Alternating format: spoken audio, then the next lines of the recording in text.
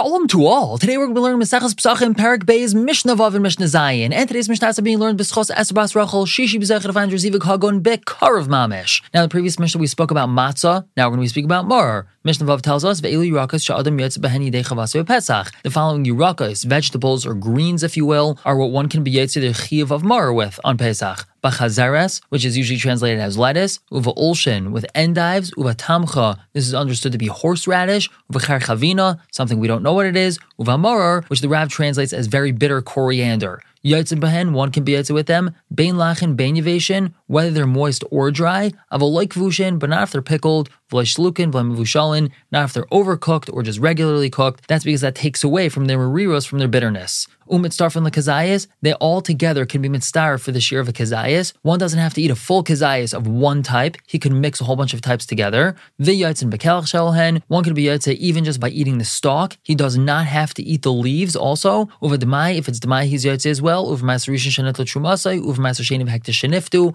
And we had explained these terms in the previous Mishnah. Talking about things that we're not allowed to do on Pesach because we might run into an issue of having chametz on Pesach. Ain't sharnas hamursan l'tarnagalim, no soaking bran for the chickens. Bran was chicken feed, and it was easier for the chickens to eat it if it was soaked in water. No soaking it in water on Pesach, because it might turn into chametz. Aval chaltin, but it could have boiling hot water poured on it, because boiling water, in essence, cooks the bran, and now it can't become chametz. Another thing one must be careful of, ha'isha loy tisha es hamursan shetoich biyad el merchatz. A woman is not allowed to soak the bran that she's going to be taking with her to the bathhouse. They would use this bran as a soap of sorts, and before they rubbed it on their bodies, they usually would soak it. No soaking in the water, because it might turn into chametz. Aval shafahi b'vsar yavesh, but she is allowed to rub it on her skin dry, even if her skin is a little bit wet. Over there, we're not worried it's going to become chametz. Another thing one has to be careful of, lo yilas adam chitin v'yaniach hamakasa b'pesach. On Pesach, a person's not allowed to chew a piece of wheat and put it on a wound that he has. That's going to help heal the wound.